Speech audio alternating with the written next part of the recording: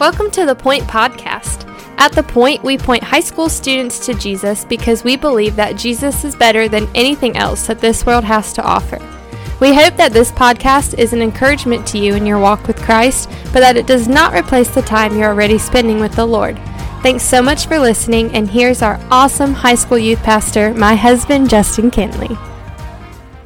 Hey, what's up, students? Hope you're doing well. Hope you're having a good Sunday and, getting ready for life groups as we're going to be talking about sowing the seeds of the gospel, kind of jumping off Mark chapter 4 where we were the other day. And so we're talking today about how we're called to sow the seed of the word confidently, consistently, intentionally, and patiently. And so I'm excited to do that today. But today, we're going to continue walking through Isaiah 28. And the book of Isaiah, we're in the second half of chapter 28 in verses 14 through 29. I hope you read that on your own. And as I was reading it, my mind went to a verse in the New Testament where Jesus says these words in John chapter 14, verse 6. Jesus says, "I am the way, the truth, and the life, and no one comes to the Father but through me." Right? That's a huge statement, man, because if Jesus never would have said anything like that, then what that does is it kind of leaves the door open for us to say, okay, well, maybe there is multiple ways to God, right? Maybe you could do this religion or that religion, or maybe you could do enough good works here or there to kind of work your way up towards God.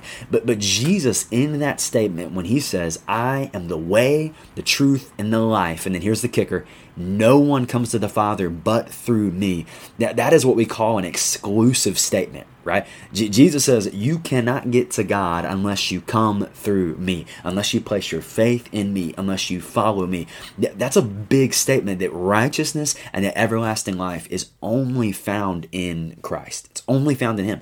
And I say that to say this. Listen to what God is speaking to the people here. Because remember, yesterday's judgment against Ephraim and judgment against Jerusalem. And so listen to what God says.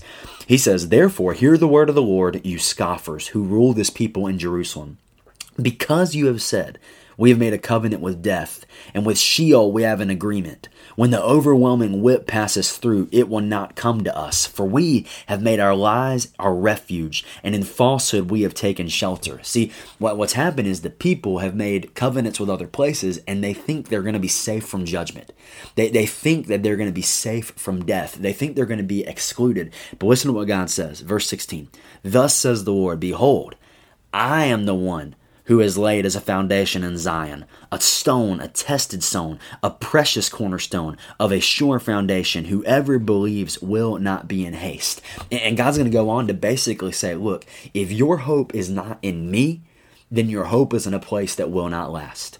If your hope is not in God, then it is a place that will crumble and in a place that will fall short. And I'm just here to remind you, students, the reality is true for you and it's true for me. Man, if my hope is in any other place, in any other person, in any other thing, in any other religion, in any other thing that I could work for myself, then that is hope. That hope is in a place that will not last. And God is saying your hope must be in me.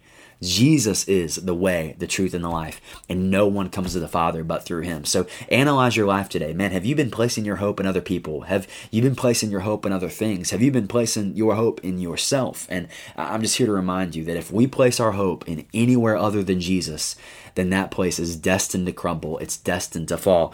He's the one right here that's a stone, a tested stone, a precious cornerstone, and a sure foundation. So place your hope in him today. I love you. Can't wait to see you in life groups today. Thanks so much for listening. The Point is a ministry of First Baptist Church Indian Trail for high school students. We offer life groups every Sunday morning at 8, 9:30, and 11 o'clock. And we meet on Wednesday nights at 6:15. For more information, you can go to our church's website at fbcit.org.